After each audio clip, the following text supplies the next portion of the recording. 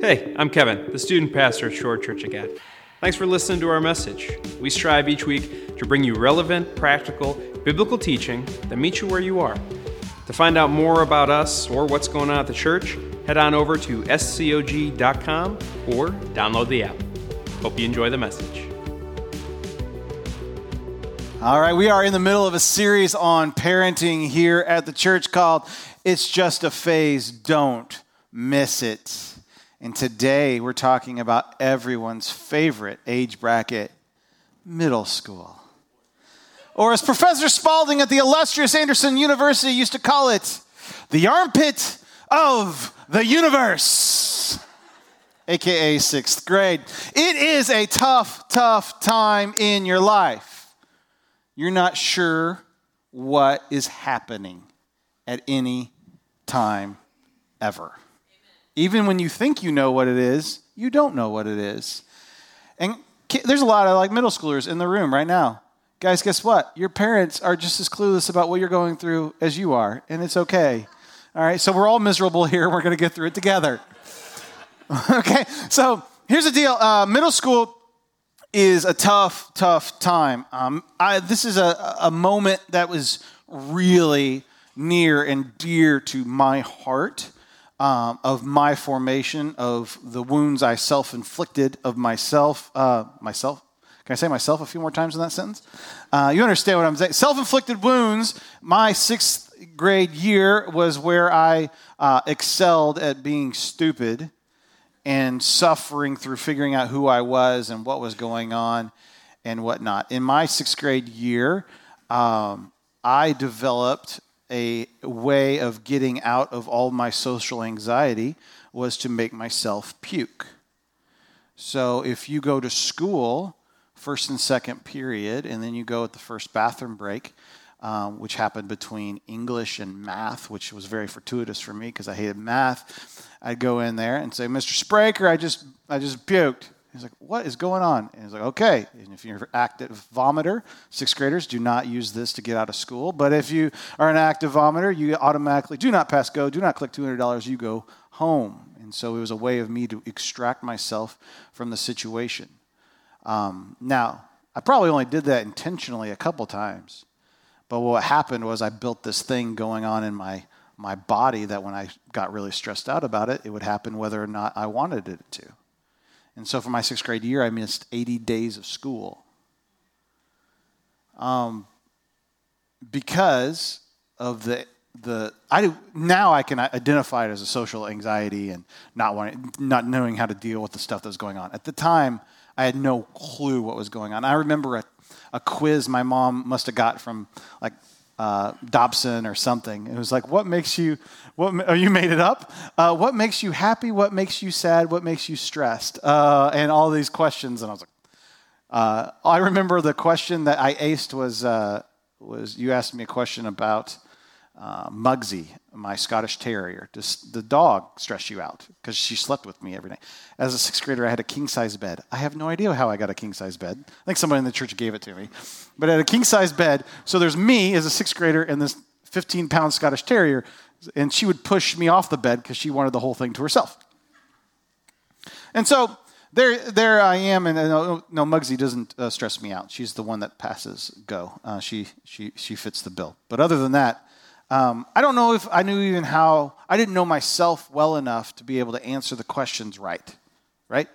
I didn't know myself well enough to even communicate to my parents what was going on in my head. I was so petrified of disappointing them or disappointing teachers or disappointing coaches or disappointing anybody else.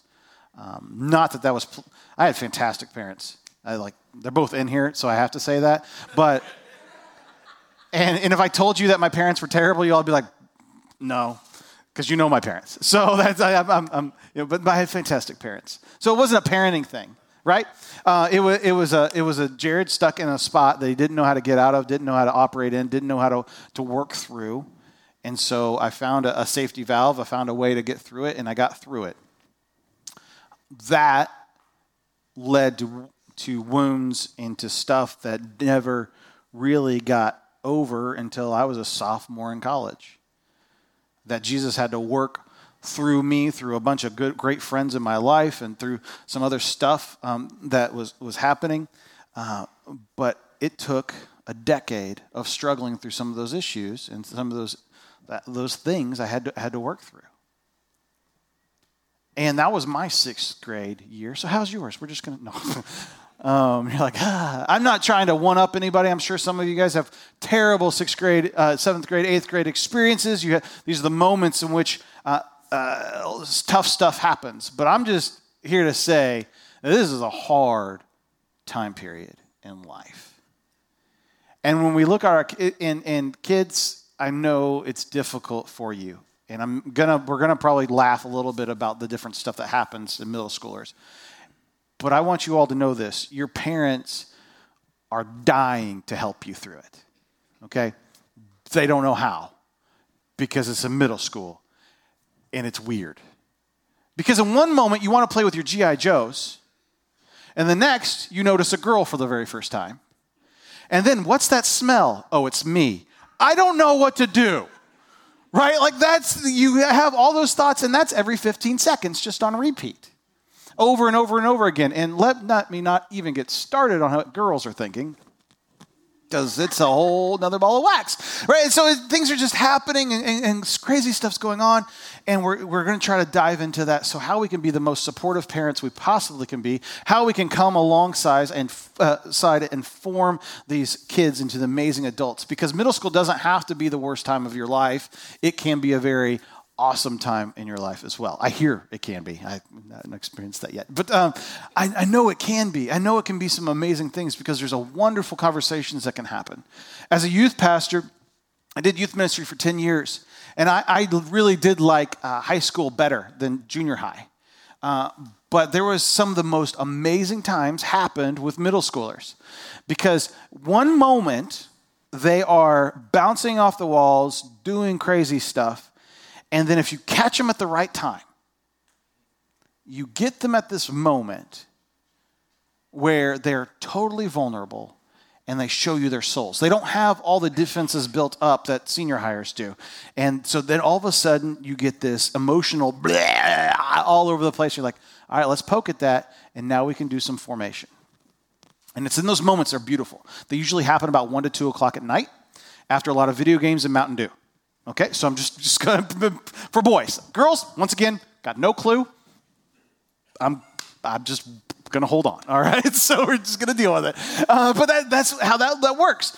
And so parents, we have these moments and these phases that we might just want to be like, you know what? Go to your room, do your thing. I'm just going to suffer through these 3 or 4 years and be okay. It's just a phase. Don't miss it. There are unique opportunities to speak into the life of your middle schooler that you'll never get again. You didn't have in elementary, and you're not going to have at senior high.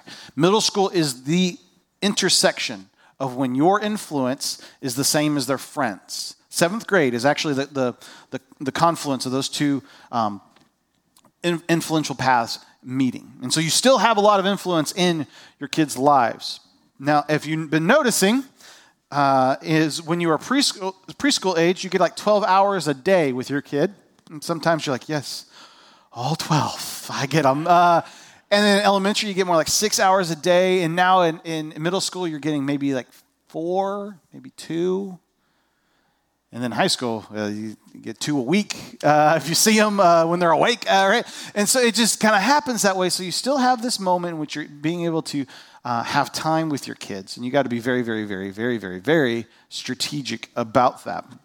We want to take the opportunity to form these kids. And where we get that from, and every week we've been coming back to it, is the Shema, Deuteronomy 6, 4 through 9. Hear, O Israel, the Lord our God, the Lord is one. Love the Lord your God with all your heart, with all your soul, and with all your strength. These commandments that I give you today are to be on your hearts. Impress them on your children. Talk about them when you sit at home and when you walk on the road and when you lie down and when you get up. Tie them as symbols on your hands and bind them on your foreheads. Write them on the doorframes of your house and on your gates. It is to be who you are. Now, I want to be very careful with this. I'm going to give you a list of scriptures to kind of work with your kids later in the message. You want to have your pencils ready, okay? It's a pretty long list. I'm not going to read them all. You're going to write them out Think about them. But I saw this as a youth pastor a lot, is that they'd come to me, Jared, my kid went crazy. Okay, I needed scripture to share at them. Okay, that should have been done like a long time ago, but you're going to throw something at them and they're going to be like, and walk away. But I'll give them to you because that's what you asked, right?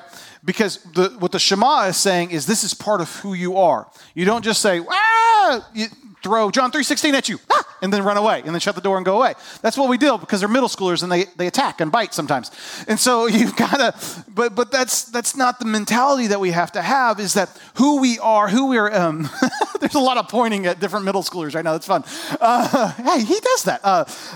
So when we're sharing about God and we're talking about these spiritual foundations, it's not something that we just kind of, I got a text and I'm gonna write it on an index card and slap it on their bathroom mirror and then run away. That's how you may feel like that will happen. I understand. And that's not necessarily a bad thing to do. It's just not the best. The best is those scriptures inhabit who you are, and then you love and you lead and you cook and you cheer for and you help and you do laundry for through the scripture of loving the Lord your God with all your heart, soul, strength, and mind, and that it's just oozing out of you. Because your kid, when they're receiving the ooze, they may not want to talk to you. They may not want to be in the same house as you, but your effervescence of who you really are starts to really, really, really, really matter. The less you actually verbally communicate, the more who you are and the presence of who you are starts to form who they are in life. Because for the first time in their life, they're able to point at you and go, nope. And will anybody call you on your stuff faster than a 7th grader? Right? Like, you hypocrite. Urgh! Why did you learn the word hypocrite? That was not in the vocabulary test that I wanted to cover. Right? Because they will just call you on that stuff. And if it doesn't fit, because middle schoolers have the mind of engineers. They're trying to figure it all out. How does this go? And how's this go? And how's this go? And how's this go? Well, they got beautiful mind stuff going on in their head. They can figure it all out because they are so lost on what is going on in the world that they have to grab onto some sort of control at some point and go, well, if A equals this, and then, okay, we're good. Wait a minute. A is broken. Why is that broken? It's my parents' fault. Right? Because we're not perfect people, and we mess up. We burn things. We might forget to spray and wash your favorite shirt, and oh my goodness, I'm sorry. If you wouldn't eat spaghetti with the white shirt, you wouldn't get it ruined. Whatever it is, you got all these things going on, but somehow that's our fault because we were supposed to be the all-knowing A plus B. And so you've got to be inhabiting the Shema of this is who I am. I'm trying my best. Authentically say, I messed up, and own it. But I'm trying to do better. Because through the authenticity, there's some credibility there. Maybe not in that moment. Middle school is the long game, folks. Elementary, we could correct behavior in a minute. We still were the authority. 1, 2. I can do that to a middle schooler. Okay. Right? It may work, but you're going to have to escalate so far, you don't really want to go there. You're going to be grounded for a month. If you're grounded for a month, you got to be near them for a month. Yeah, you guys were afraid to laugh on that one, weren't you? No, that's what happens, right? You have to escalate those things. It's tough. Okay, so middle schoolers are asking 3 major questions. Who's in charge? Who is in charge? And the question when they ask this, and it's very easy to see when a middle schooler asks who's in charge, right? They're trying to figure it out because they don't know. 1 minute I was in charge. 1 minute my parents were in charge. 1 minute coach was in charge. Now this girl's in charge of my life. I don't know what's going on. Who is in charge? The authority question. What us as parents have to say is, how do I show them God in this moment? How do I show them God in this moment? If you're noticing a theme over the last 4 weeks, that's intentional, right? How do I show them God in this moment? The second question they're asking is, who am I? Who am I? I don't know. Who am I? It's an identity question. We need to help our kids see who they are in God. Help our kids see who they are in God. And they're asking this question all the time.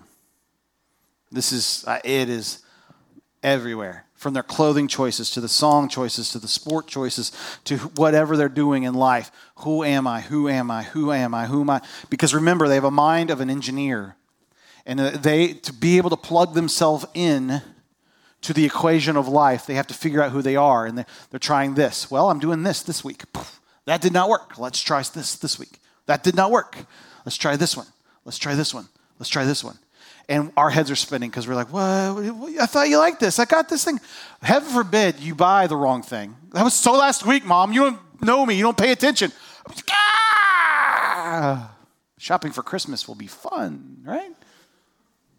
It's going to stink for kids. Kelly gets all of her Christmas shopping for the kids done like around their birthday in August. So that's not going to fly here anymore because they'll go through 8 different hobbies by the time Christmas comes up. Right? Because they're trying to figure it out. But does that help? If they have a mindset of an engineer, they're trying to figure these things out, and they're really upset when it doesn't work. Because no one likes to be wrong, especially a temperamental middle schooler. Who am I? Because the answer to that, well, we're going to go into it deeper in the message. Third question is, who do I like? Who do I even like? And this is a character question. How do I equip our kids for who God has created them to be? Who, as I create... Ooh. Okay. We still good? Okay.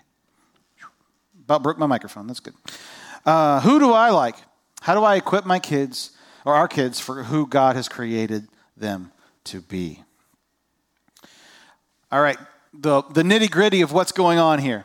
Girls start puberty at 5th to 6th grade.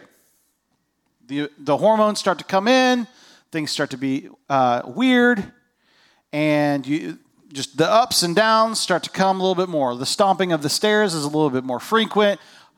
Why did that set you off? I don't understand. The moments of, Emma's a 5th grader. The graphs are over here going, oh, Lord, help me. It's coming. So that starts to happen, right? Boys, it's a little later, 6th to 7th grade, and crazy stuff starts to happen to them. They're a little delayed, and Lord help you when it starts to happen. What's going on in the body of these kids is they can grow 3 inches in a year and gain 10 healthy pounds in a year. That doesn't happen at any other time in their life. You're going through such a transformation that you just can't keep up, even with yourself. Boys are producing so much testosterone. It's like getting a steroid shot like once a week. So when they go up and when they go down and when they go, they're experiencing roid rage. Like, yeah, why are you acting like that? Because I don't know what to do with my body. And they might not communicate that. So athletic endeavors will become your friends. Go take a lap. I had a boss, one of my mentors, he goes, someone that has to take a lap. It's either me or my son. Doesn't really matter which one, but somebody's got to take a lap for us both to survive in this house. And so I'd come outside, and our offices, we were a church plant, and so our offices were in a strip mall. And I'd see Pastor just making laughs. I'd be outside on a phone conversation because we didn't get any cell service in the strip mall. And he's like, doing all right? He's like, just need another one. Take another lap. Anything I can do with your son today? Yeah, if you wanted to go bowling with him, that'd be okay. Now, milkshake, something. Just do something. Okay, save Austin's life on the to-do list. Got it. Check. Because it's like somebody needs to take a lap, and maybe that's that's the whole message for you today. Someone just needs to take a lap. It's okay. They're asking this question, who is in charge? And they ask this by testing boundaries. Big shocker. Middle schoolers test boundaries. Breaking news right here. They question this by a minute-to-minute basis. Because the engineer mindset is, who's in charge? Because if I want to get this answer to this question, I have to know who's in charge, because that makes me able to dictate what the outcome is, to manipulate the outcome. I've got to butter up mom. I got to do this with dad. I got to blah, blah, blah, blah. I just got to scream. I got to whine. I got to whatever. Whoever's in charge, I'm asking this question because the goal is to get blank So I got to know the answer to the question to get what my answer. Who's in charge? How do we deal with this, parents? The number one thing is this. Be boring. Be boring. What? Be boring. Be predictable. This saved me so much stupidity in middle school and high school. Not calling my parents boring, but predictable. Yes, I will call them predictable. Because I knew if Jared did this, this was the result. And that's not something that just goes on a dime, right? That's not something that just happens. That's because that same was true when I was a baby, when I was 3, when I was 6, when I was 10, and when 12. And if I do it now, I'm still going to get in trouble. Right? Because I knew this was the result of the X behavior, that this is going to happen. So much so, there was things people were asking me to do stuff. Like I never challenged. When my dad said, no, that's not going to happen. We had this conversation probably maybe a year ago. Yeah, I never came back and said, well, can I do that? No, you can't.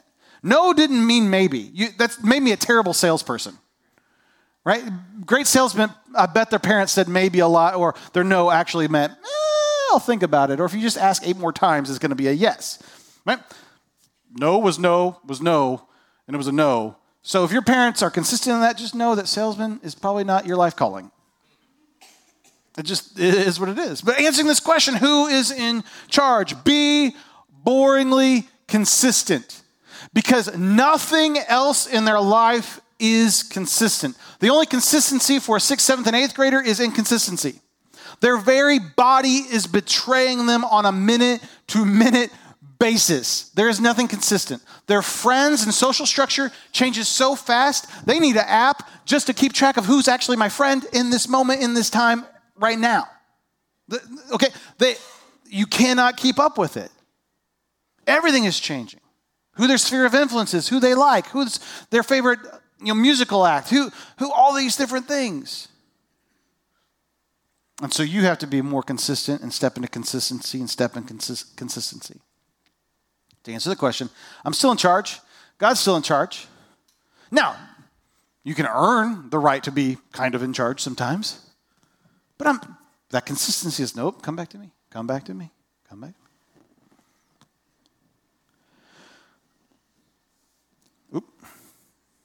Sorry. How do we do this? Other things to take note of. I thought these were very interesting.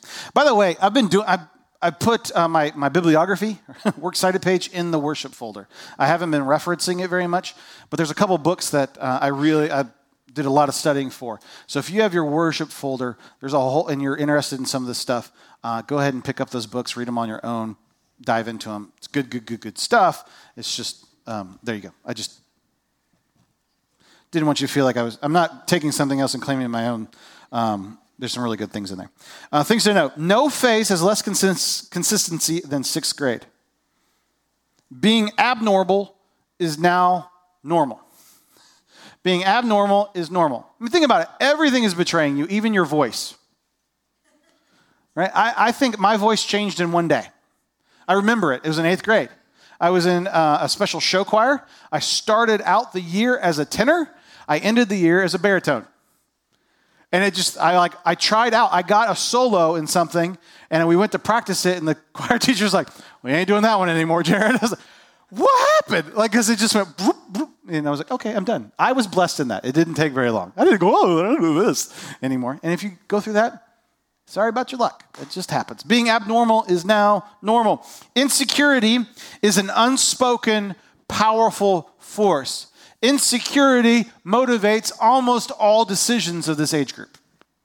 Insecurity. So as parents, how do we love into that? By being boring and offering security. You know, you're loved here, you're cared for. This is your spot. You're okay here. By being consistent in that. Because if they're so insecure in everything else, I've got to offer that security here. Does this make sense?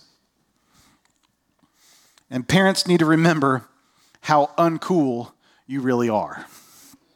Just remember, and you're going to get compared to other parents. Did you believe what Bobby's mom did? She did this, and it was so cool. Yeah, I'm not Bobby's mom. And that's not happening here. Why? Because I'm going to be boringly consistent, and through everything I am, I'm going to say, hey, you know what? We're going to love the Lord your God with all your heart, soul, strength, and mind. And some of those things that maybe you get to do so other places, one, you're not doing that anymore, but two, that's not why we do it, because of this. Not to throw Scripture in someone's face to say, you've known this. This is who we are now. This is who we were yesterday, and it's who we're going to be tomorrow. Right? Parents need to remember, you're not going to win a popularity contest. We try. Oh, if I just do this, if I buy this for my kid, if I do this, if I take them to this way, if I allow that to happen, maybe then I'll let them be as close to me as they were in 4th grade. It's not going to happen, and you don't want it to, really. Because remember, we want them to leave at some point. At some point. Kindle, I don't. The other, no. We want them to leave at some point. We want them to grow up. We want them to be able to do all these things. And so they have to be able to figure this stuff out. We don't want to keep on trying to be their cool friend. We want to be their parent that loves them and prepares them for life. And like I said, this is the intersection of parent influence and kid and friend influence. And that's going to continue to happen. And we have to be willing to say, okay. Remember, who's in control is God. You've got these opportunities. All right. The next, telegraph choices. Oh, how do you be boring more? Telegraph your choices. Telegraph your choices. Telegraph your choices. They should know what's coming before it ever comes. That helps. Because remember, the mindset of engineer. You want to make a kid mad? A 7th grader mad? Don't do this. But you could do a little test. Like, you just change lunch on them. Say right now, text him like, hey, you want to go to Jimmy John's for lunch? Yeah, I love Jimmy John's. Get in the car and go to Firehouse. Roid rage all over the place, right? Because you just, wait a minute, you told me. I had my whole day figured out. I was going to get a Vito with light mayo, and it was going to be great, and I was going to have the salt and vinegar chips, and now I got to go to Firehouse. You love Firehouse, but you don't understand. I texted Susie. She was going to be there. She wasn't going to be there. Her mom said no, but that doesn't matter. You still ruined. Engineer figured it all out. Ask questions about process, not always choices. This is important because when you're debriefing a moment, can we say that? When we're debriefing a moment, doesn't that just make we're telling our kids how stupid they were. When we're debriefing a moment, we say, I just thought that was fun. Debriefing the moment, we're saying, what was the thought process in that? I don't want to talk about. No, what were you? I want to understand. Like, were you? Let me ask you questions. Not that was stupid. I can't believe you do that. You disappointed me. I'm so embarrassed by you. Those are now we're attacking the choices. Yeah, the shame of the bad choice probably already there, right? Let's ask questions about the process so we can figure out what caused that to happen. Does that make sense? That's going to be really hard for me to do. Middle school, senior high, don't have one. I can be a very big expert. If you notice, even my posture is different today. Like because I'm expert on middle school and high school because I don't have them yet. But when we're debriefing these moments, ask questions about process, not their choices. You can ask the questions about the choices, but get in the mindset of the process because the engineer is trying to figure out the variables, right? All right. Next question is, who am I? I have so much material today. Oh, man. I don't care. You're going to have to sit here. You don't want to go out in the rain anyway. You don't have yard work to do today. So anyway, who am I? Who am I? This question is so strong. Who am I really? These self-reflective questions start to happen. Who am I? Who do I want to be? What's going on here? This is where we have to be, as parents, proactive. Starting to plant the seeds of who our kids are can't happen all of a sudden they start in 6th grade. I mean, it can. If you've already missed this boat, you can jump on the boat. But as parents of toddlers and parents of elementary school, this is when you start to already plant these seeds. And this is why coming to kids ministry is so stinking important on Sunday morning and why we need to pour into them in this. We can't just delegate this stuff. Oh, my kid comes to youth group once a month. Great. That's like, 40 hours a year. Your kid spent more time on their smartphone this week than they will in church all year long. So spiritual formation is not just left to the church. Kevin does a fantastic job. We have a fun, amazing youth ministry that's speaking life, love, and hope into our kids' lives. However, it can't compete. Can't compete. So this who am I question starts to be answered by us when they're even younger and can start to be answered later. I want to give you some scripture here in this moment is when we start talking about, when we see our kids struggling with who they are, not in the struggle, but even preemptively the struggle, we say, you are his own special possession. This is who you are, who I see you and who God sees you to be. You are his special possession. And 1 Peter 2:9 and Deuteronomy 14:2 says this, speaks this into the life.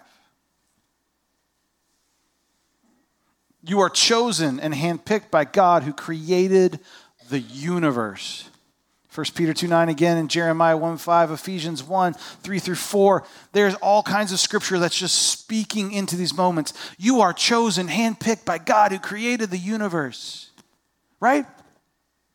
I want to be able to have these scriptures embedded into my kids' brains when they're wondering, who am I? You know who you are? You are a prince. You are a princess. You are a son, you are a daughter of God who loves you, who died on a cross for you and would do it again for you. If you're the only person that ever exists, he would do it for you. Yeah, you think you're weird. You think you don't fit in. You think no one likes you. God loves you more than you can ever imagine. You were chosen. You are treasured. You are irreplaceable. Our kids need to know this. There's no one else like you. No one will ever be like you. No one will think like you. No one will act like you. No one will talk like you. No one ever, ever, ever in the history of mankind will be like you. For some of you, that's very easy to see. Right? You're just weird. No, I'm just and it's okay. Speaking as a very odd sixth grader. I was thinking about putting pictures up, but I thought, no. These messages are videotaped now. No. You are worth dying for. You are forgiven. And we're going to go too fast with these, and I'm sorry. If you would like them, I can email them to you, or I can just put this on Facebook later today. You are his child. You are set free. You are precious to him, and you are set apart. I want to be very careful with this.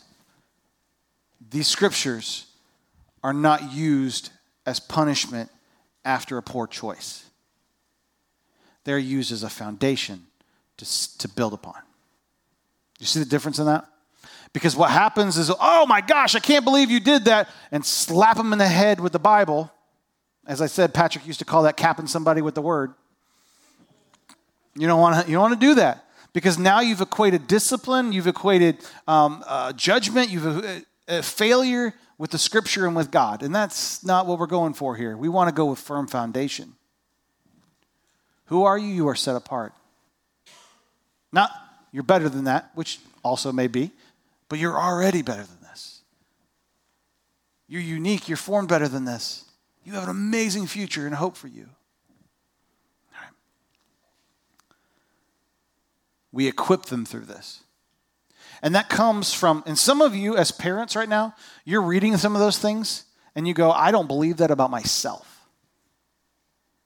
And so it's really hard for that to be the overflow of my heart into my kid's life when I don't believe about it myself. And so parents, you may need to hear that before. Again, you are his special possession. You are his chosen, handpicked by God. You are treasured. You are irreplaceable. You are loved beyond compare. You are worth dying for. You are forgiven. You are his child. You are set free. You are precious to him, and you are set apart. And as we make that part of our DNA, that's the DNA in which we start to parent out of good things happen, because that's Shema type living. I'm loving the Lord my God with everything that I have because I'm set apart. I've been bought and paid for. God has a plan for me. I'm a new creation created in Christ Jesus. Some good stuff can come out of that. Final question they ask is, who do I like? This pushes the character questions. For the first time they have the authority and the power to be in a moment and go, I don't want to be here. I don't like you, I don't like you, I don't like you, I don't like you, I don't like you. I'm just going to remove myself from this situation. Classes, they get to change their schedule around a little bit. They can go down different halls. They have a little bit more autonomy and all that stuff. And so asking this question, who do I like? Well, I love baseball, but I don't like the people on the team. Bye, baseball. I like swimming, or I like cheerleading, or I like gymnastics. I don't like the people. Bye.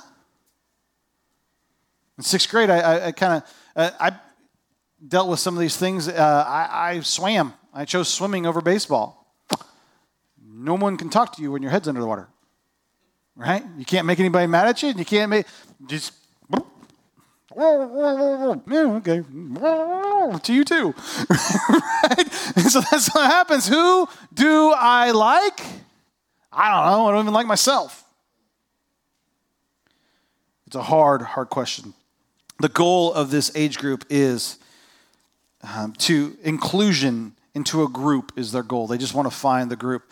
And this is why your kid will come home and they look totally different than they did yesterday, is because they felt included by a group that may look a little different. This is why all of a sudden music changes. This is why all of a sudden what the sports teams might change overnight. Things like that. Inclusion into a group is their goal. Now, as parents, this scares the bejeebas out of you, and it should. Right? And so what we've got to do. Now, middle school parents, you're like, fix it now. Hold on. You're going to have to, this is a lot of slow work. But a lot of this work actually happens in elementary. Helping start to build the decision-making process of who's a good friend. Why is that not a good friend? Do you like that friendship? No? Why not? Oh, okay. How do they make you feel? All right. Because how a kid makes another kid feel in 4th grade is only going to be amplified in 7th grade. Does that make sense? Okay. Just make sure your kid's not the one being the bully. So there we go. Inclusion into a group is their goal. Even the strongest personalities will go to a Halloween party in a group costume. Like, we know the kids. The kids, they're just the most unique and out there and outlandish, and they're their own person. And you're going, why are you a Muppet? Because all my friends dressed up as Muppet. But why? Okay, but why are you Miss Piggy? I don't understand. But you just got this going on because they want to be a part of the group. Inclusion is that into a group is their goal. And second thing that will happen is everyone will have a broken heart. You will experience a broken heart at this time. And parents, it's going to happen. And I know you don't want, my baby, it's going to break. It doesn't matter how their heart's going to be broken. Their heart will be broken through a boy or a girl. Their heart will be broken by not making a team. Their heart will be broken by getting their first A-, Kelly Reidner. Whatever it is, their heart will be broken because they didn't live up to some sort of standard, and they're judging themselves so hard because they don't know if they like themselves, and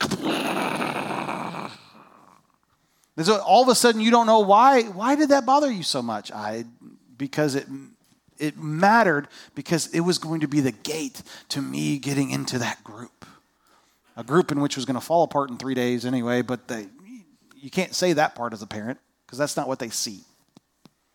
Everyone will have a broken heart. Broken parts too. Friends will be in competition with you for their influence in their life for the rest of their lives. Frame friendships well. Foster them, grow them, and help them become good friends. All right, how do we lead them well in this phase? How do we lead them well in this moment? We must connect the dots with Scripture.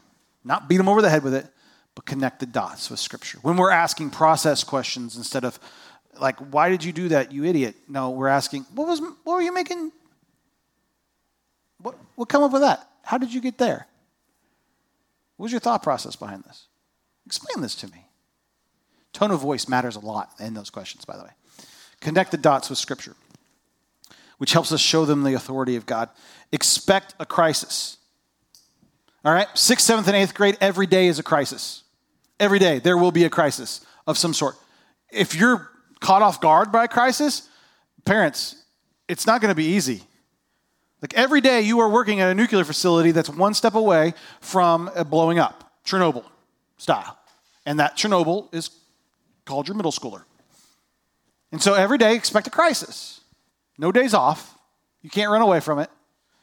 Every day expect a crisis. Don't be, and if you are alarmed by the crisis, if you're like, oh, I never thought this was going to happen, you're inviting yourself to more crises. There we go. I learned something. You're inviting more crisis. What was it? Crises. There, thank you. Vocab word of today. Sorry, I couldn't extrapolate that. All right. And then finally, be consistent. Be consistent. Be consistent.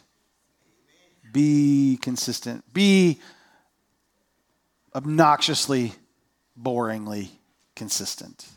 Because what was the rule yesterday needs to be the rule today and the rule tomorrow. If you break curfew here, then this is going to happen. If you break curfew now, this is going to happen. Hey, guess what? Next week, if you break curfew again, guess what's going to happen? That's going to happen again. You want that. You want that. You want that because they are never guessing in that. In the minds of the engineer, what's going on? And the more consistent you are, the more subconsciously, I think, you're investing into your kids that God is consistent.